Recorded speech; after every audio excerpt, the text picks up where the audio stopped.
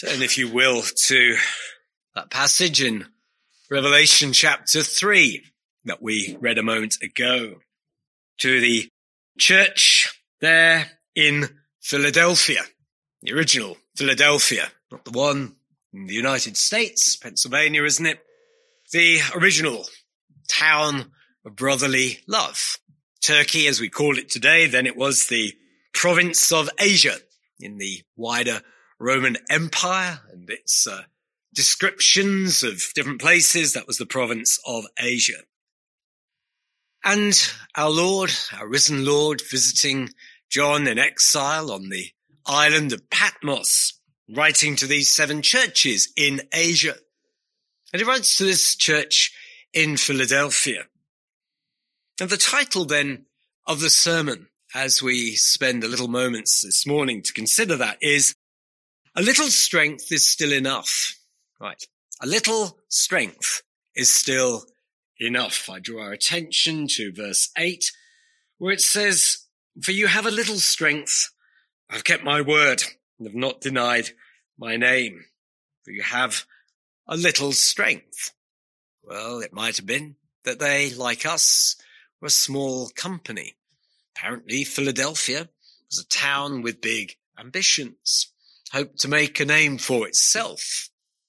And in a way that the church had not been infected by that spirit, worldly spirit, isn't it, after all, and had instead been content to get on with what it was called to do, persevering, keeping the word, not denying the Lord's name. It gets a commendation. The only other church amongst the churches addressed by our Lord that gets likewise a pretty clean bill of health is the one in Smyrna. Others, to varying degrees, qualified encouragement. Others get quite a lot of censure for their behavior and the things they're tolerating. Well, for the most part, those churches in Asia were facing what we're facing, largely speaking, as churches across the world today. Many of them were facing trials and persecution. You notice there that there is a trial, an hour of trial coming upon the whole world to test those who dwell on the earth. Well, it's not a pandemic, something like that. Trial to come to the whole world to test those who dwell on the earth. And there were the Lord's people in Philadelphia who would be kept from that hour of trial.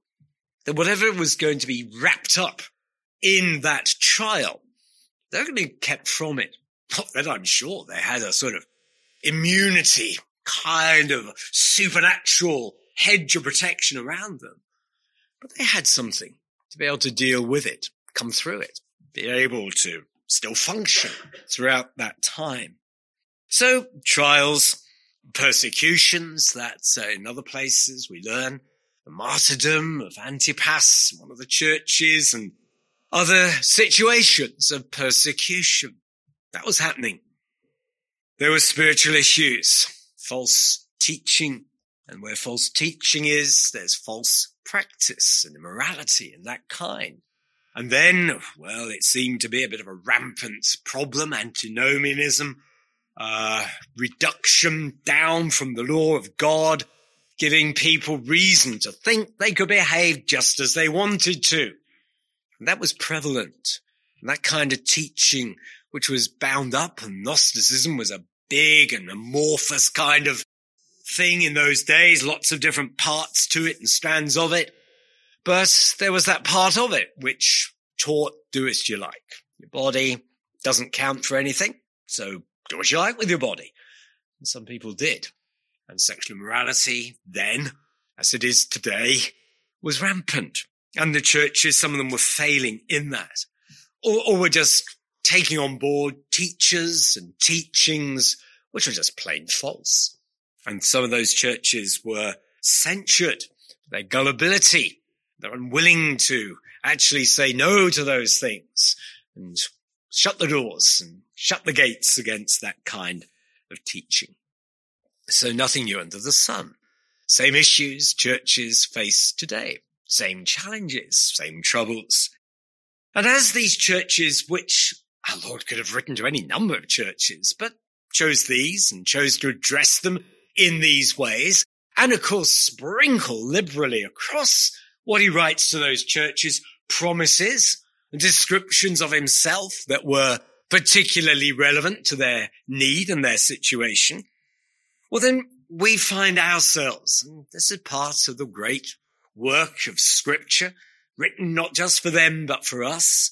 Well, we sometimes find ourselves, don't we? Not entirely, as if we're the church, God forbid, the church in Thyatira or the church in Laodicea, but that we're not entirely the church in Philadelphia or the church, if you say, in Smyrna or Ephesus or wherever else. But there are things, aren't there? Things where we think, well, there's something. That's saying something to us. That's a promise. That's important. Well, there's a warning. We take that careful note of that. Parallels, overlaps, where we can write our own name somewhere in that letter to whichever church that it might have been. And there is the church in Philadelphia. In modern-day Turkey today, I think you'd struggle to find where it is. It's just a small village. That's all that's left. Makes you smile, doesn't it? Pretensions of grandeur. Today, you would have to work hard, I think, to find it on the map. Well, there we are. That's what the Lord can do, can't he? To great hopes and pretensions. But here is this church with little strength. Little strength. But that's not a problem as the Lord addresses that church. There's not a kind of, oh dear, about it. There's not a kind of, well, what have you been doing all this time about it? That you have little strength. And that's not a criticism. That's not a judgment in a kind of negative way. It's a description. It's a description. It's a clear verdict of heaven. That's who you are. That's what you're about. And that's not to say, oh dear, but that's just to say, yes. And to say then, well, go in that little strength that you have. Go and persevere. And as you do, you are surrounded by promises. You are undergirded by promises that are given here by the Lord Jesus himself to that church in Philadelphia. But where maybe we today can say, well, that can work for us too. That makes sense to us today. Little strength. Oh yes, we feel that, don't we? We own that. Not very big, but not without some strength.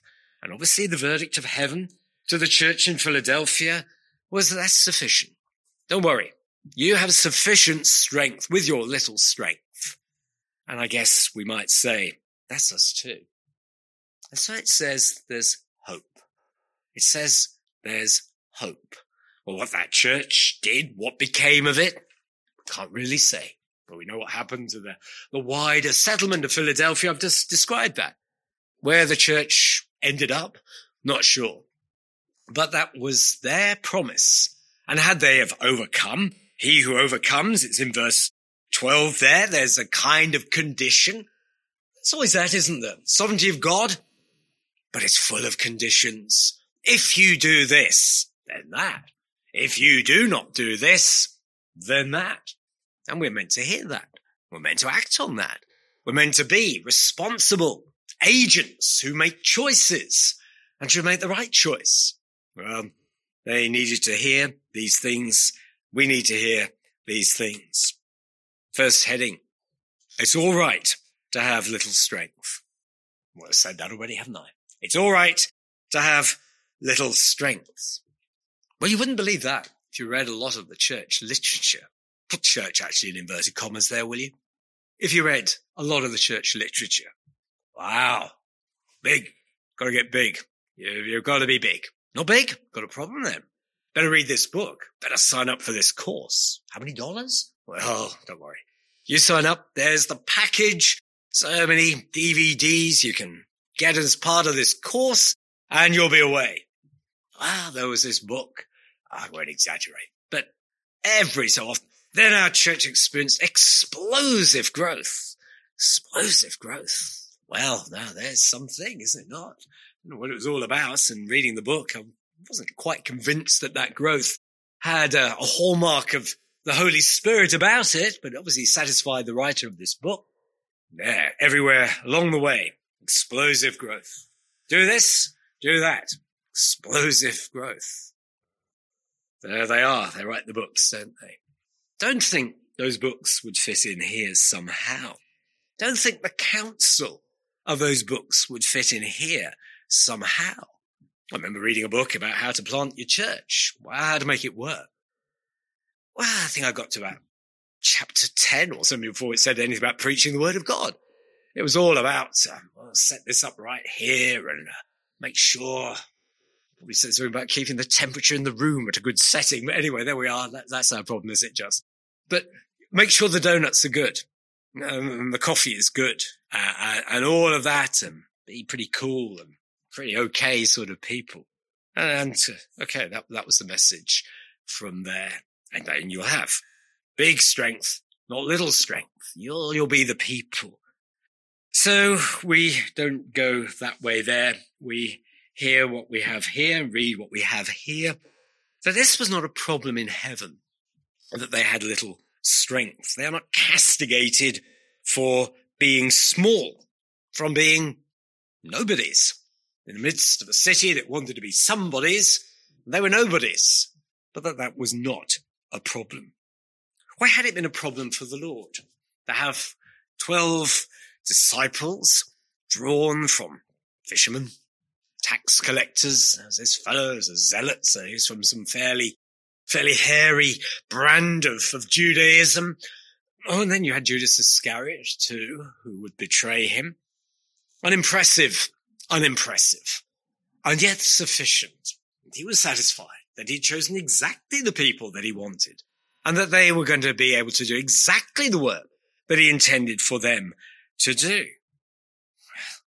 The Pharisees sneered, didn't they? And when the temple guard, John 7, Feast of Tabernacles, and when on the great day of the feast, the last day of it, our Lord is there preaching, and the guard are sent to arrest him, but they don't, because they're so arrested by his words. And the Pharisees sneer at them. Have any of the rulers of the Pharisees believed in him? Just the people. They haven't got a curse on them. Don't follow this. Go where the smart people are, where the leaders are, where the rulers are. That's where you find it. So they weren't impressed. And then afterwards in the book of Acts, and when the apostles were before the Sanhedrin, Peter and John were there, and they saw that they were uneducated and untrained men, which was like a negative, really. And yet it puzzled them that they had so much to say with such clarity and boldness. And they realized, it says then, these men had been with Jesus. That's what made the difference there. Not their education, not their training. And has not the church through the ages, by the world at large, been despised? Even by the church has been despised, church in its broadest sense there. How much the Lord Jesus Christ is despised, because that gets down to it, doesn't it? That's what it really is. Whatever people make of believers, however unimpressed they are by who they are, beyond it, they are actually slighting the master of those servants, the Lord himself. Well, if they have called the head Beelzebub, well, how much more those who are his servants, members of his household? Yes, us. Despised perhaps by a world at large there, and little strength, getting older. Some of us are getting older, and there is the fact. Some of us are becoming more infirmed. Many of us are burdened with cares. We have some young people, but we don't have hundreds of young people. There is a work to be done, but little strength to do it with. And that's all right. That is all right. And there is the thing. Do we keep his word? Do we keep his word? I ask myself that question. Do I keep his word? Do you keep his word? Well, perhaps we're not the best people to answer that. The church in Philadelphia needed an inspired word from heaven in order to know that that was the truth for them. But if we're trying to keep his word, and if there is something of a sincerity about our efforts and our toils, if we're battling on fighting the fight of the faith, if there is still about us that which keeps coming back, persevering again. Ended the last year there, didn't we? Well, we hadn't exactly seen explosive growth there, friends. Let me just gently tell you that if you've not worked that out. But here we are starting a new year. And we started it, preaching again, having our services again, planning our open airs again, be back in the schools this week. Seekers Club, God willing, starts up the week after this. And we press on again. And we're persevering again. Still here, not stopped, not given up. And indeed, there are even some advantages to being a small church. That you get to know each other better. You get to know each other's news and views better. Pray for each other with more knowledge and understanding. Situations, we've got fewer people to have to remember.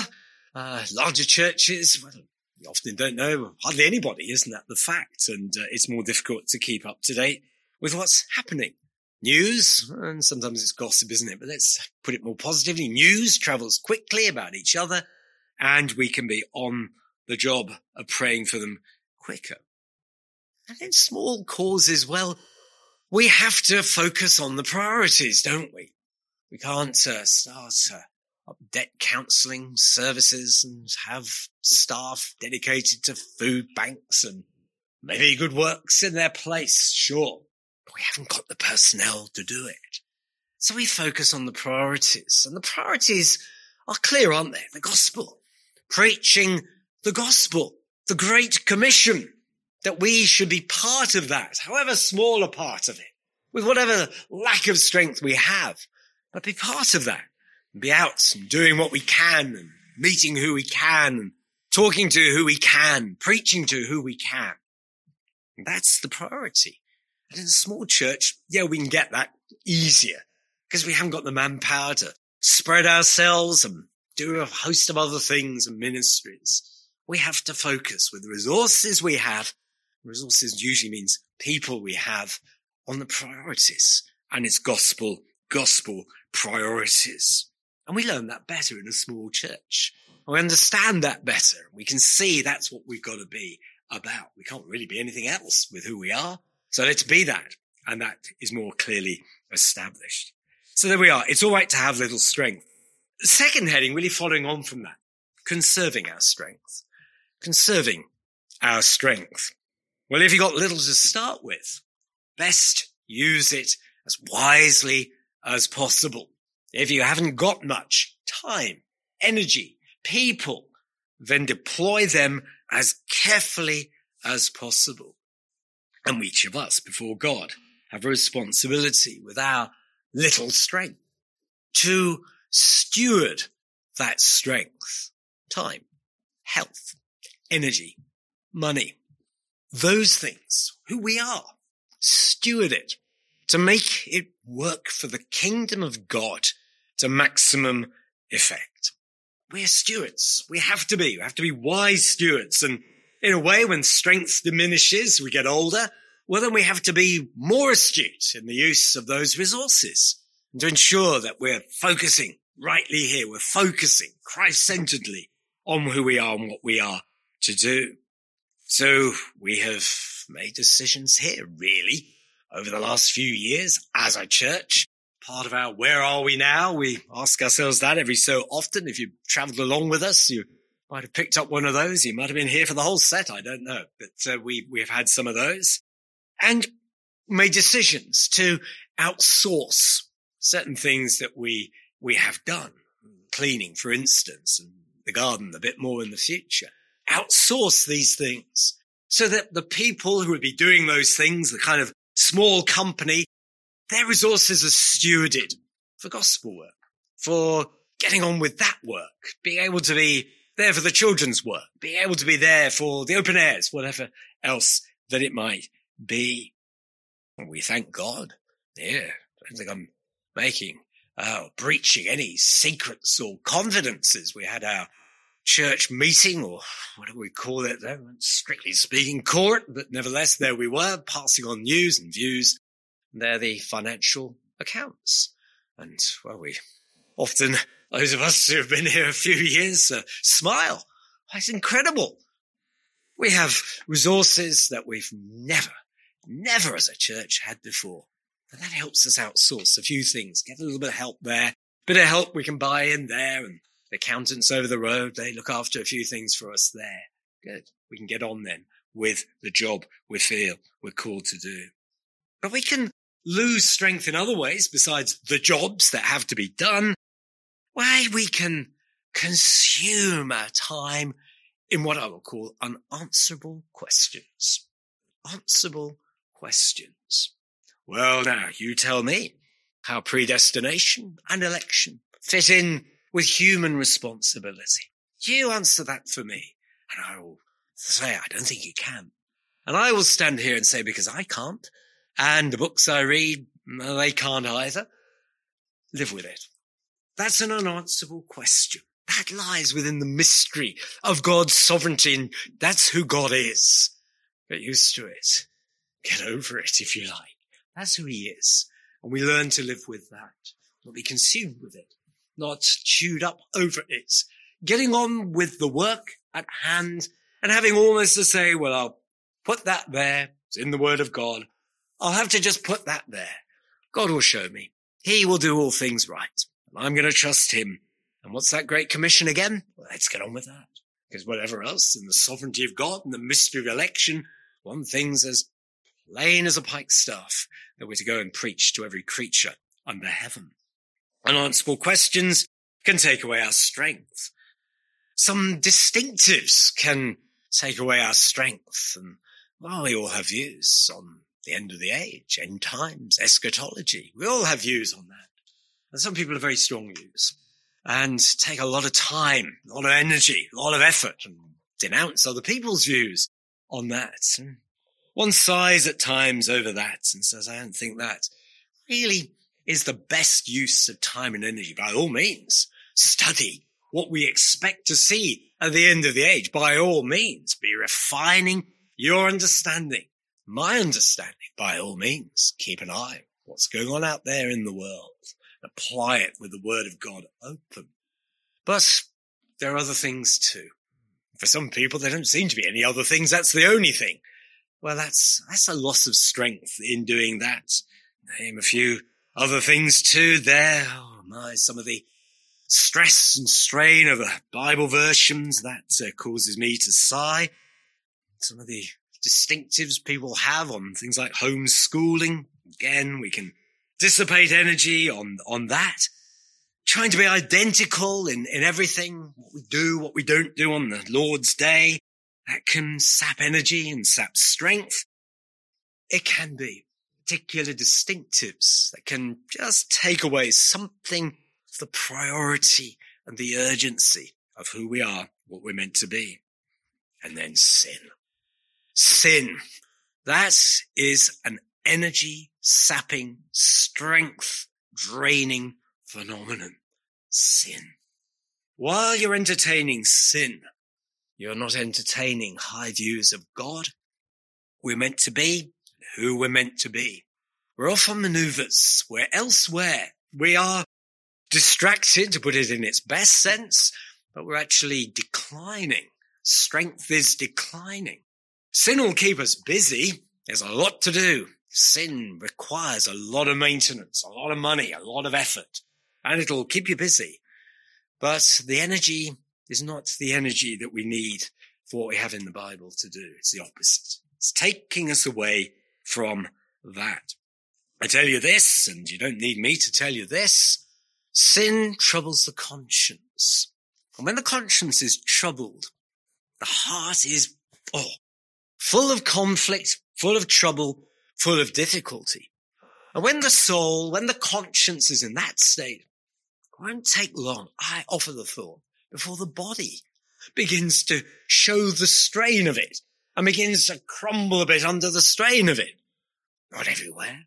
That is not a diagnosis for every condition that there is. Many of us here have all kinds of conditions, all kinds of causes, organic, mental, whatever else there. Big subject. But we know this, that a troubled conscience must be one of the biggest sources of depression out there in the world. One of the biggest sources of some of the troubles of life that people have. Had they obeyed God, they would have a clear conscience. And if they had a clear conscience, they would be happier people in the soul. And if it goes well with the soul, well, the body might just follow along with it. So there we are. Sin is not helpful to strength. It takes away from it, troubles us, lying, to get away with it. But it troubles people. Interesting. Kim Philby, called him a traitor, wasn't he? That's what he was, a spy for the Russians, the USSR, in the height of the Cold War, when the Soviets were, I think, a threat to our liberties, our civilization, and certainly were not a great help across the world.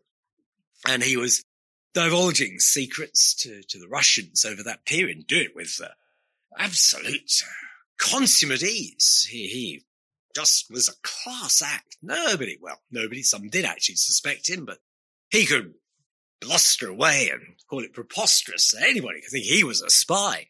People just nodded in agreement. So, sorry we asked, And he got away with it, flew away from Russia, escaped justice in this country. Except he didn't. And he ended up a pretty depressed and miserable figure in his flat in Moscow. I guess he got whatever could go by way of VIP treatment in a country where you had to queue for basic necessities of life. Well, anyway, he had, if you will, the best that could be afforded him, and he drank himself to death. That was it. Somehow, couldn't believe his own lies. Somehow it all caught up with him, and he did what some do. He drank himself to an early grave. We can be in a situation, again, within our own life, complaining, moaning, groaning. That can sap energy. That can take the mind away from what is important. And rather than moaning and groaning, we should ask ourselves more often, well, how can I be part of the answer?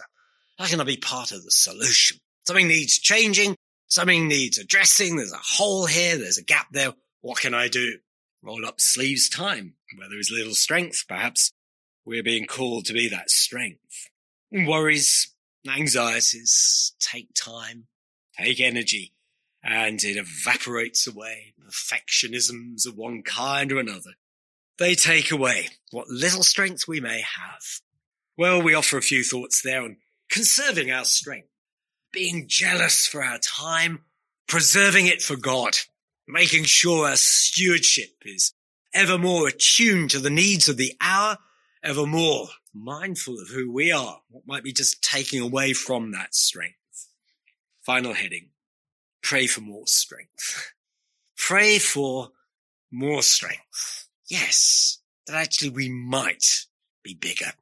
Yes, that we might have more yet added to us. Yes, young families. Yes, younger faces, meaning any disrespect to those of us who are older faces, but younger faces, bringing their strength, bringing their hope and their vision, adding something there. It's been lovely talking to younger ministers, and yes, the energy that they have and the hope that they have and what they can bring to a situation. Well, all power to them.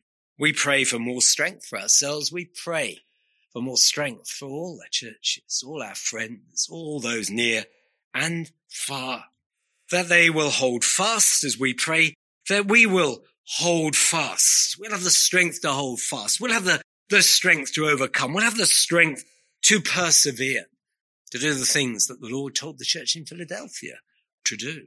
Yeah, we'll do that too, because, oh, look, there are the promises. Oh, look, there are promises. There are truths. There are hopes built into those truths. Well, if I say pray for strength, what does he say? He comes quickly. Behold, I am coming quickly.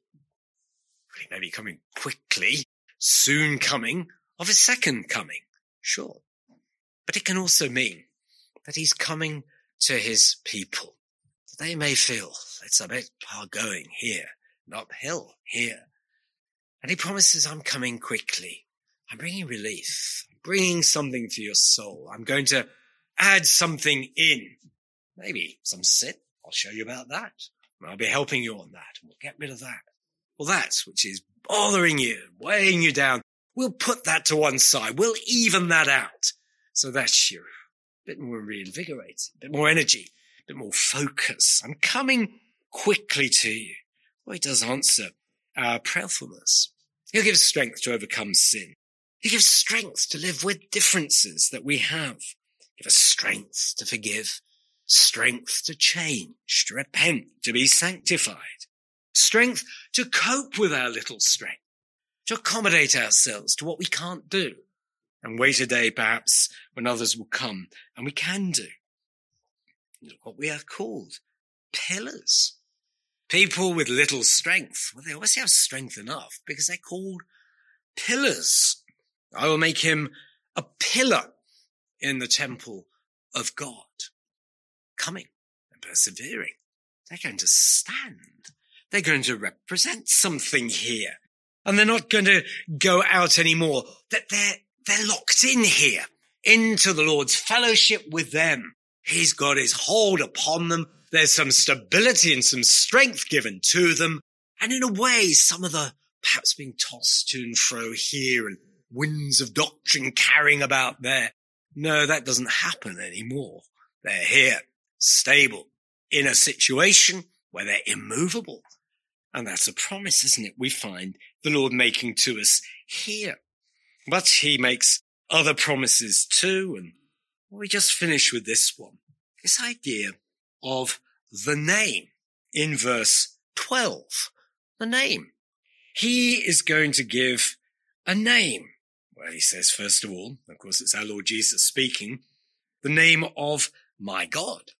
Interesting language. Remember, he is our mediator, the God-man, and he speaks as that mediator and speaks of my God and my Father. That's my God. I'm going to write his name on you.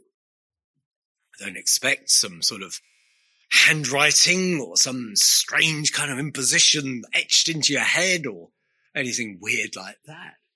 It means that he's going to communicate his identity, that you belong to him, that you're at home with him, that he is at peace with you. And then look next, because he says, the name of the city of my God, the new Jerusalem, which comes down out of heaven from my God. That new name means that's where you belong. That's who you are. You're a citizen of heaven. You're not a member of this fallen world. You've been moved on. And that new name, because you're a new creature with a new status and now new affiliations, new belongings, new identity, you will know that. It's not something that's a secret name, not something that you knew nothing about that. So you found out one day that actually you were ennobled. Do you mean I was the Duke of somewhere all that time and I never knew it? You find out maybe on your deathbed, there I'm picturing a story for you there. Or that's, you had we get these letters or emails, perhaps you still get them informing you that in Nigeria, some wealthy relative, the gasping, dying moment said, I want to leave £1 million to this person in Christchurch or South Normanton or somewhere. Well, that's news to you. It is news to you because it's not true, of course. And you're meant to give a little money to help this transaction go through. And that's the end of that little money. And that fortune was never there. Oh, no. But imagine that it was true. You only found out on your deathbed. Well, it's not like that here. You're told about it because the Holy Spirit communicates it, because you'll cry, Abba, Father. And that identity and that belonging is something that he is working into us. The new name, who you really are now. And then our Lord says, and I write on him my new name. What's his new name? Well, it's where he is now.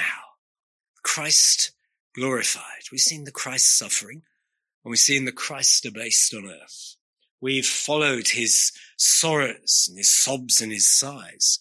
We've seen him crucified. We've seen him stripped of honor and glory. We've seen him reviled, the one who deserved dignity. Not now. The right hand of God.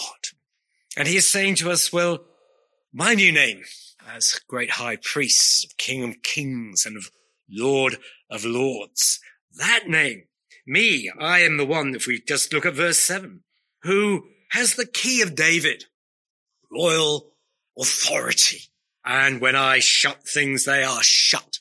And when I open things, they are opened.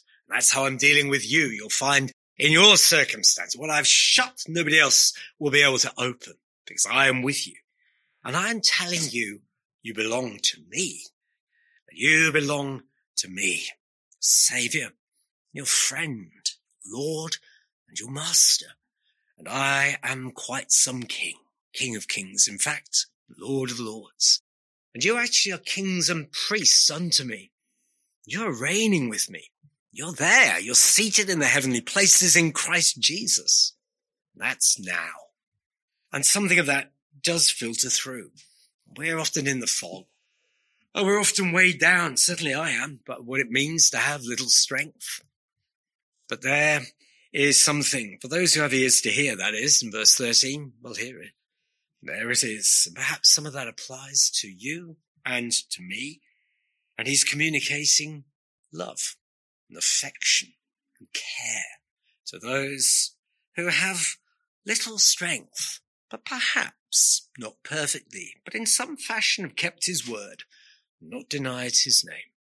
So let's travel on with our little strength, because in heaven's estimate, that's enough. That'll do. And may God indeed have before us an open door no one can shut, or work to do. Nobody can stop us in. And that we may look back on this year, perhaps, as a very significant year in your life and in mine, and in the life of this church. May that be. Amen.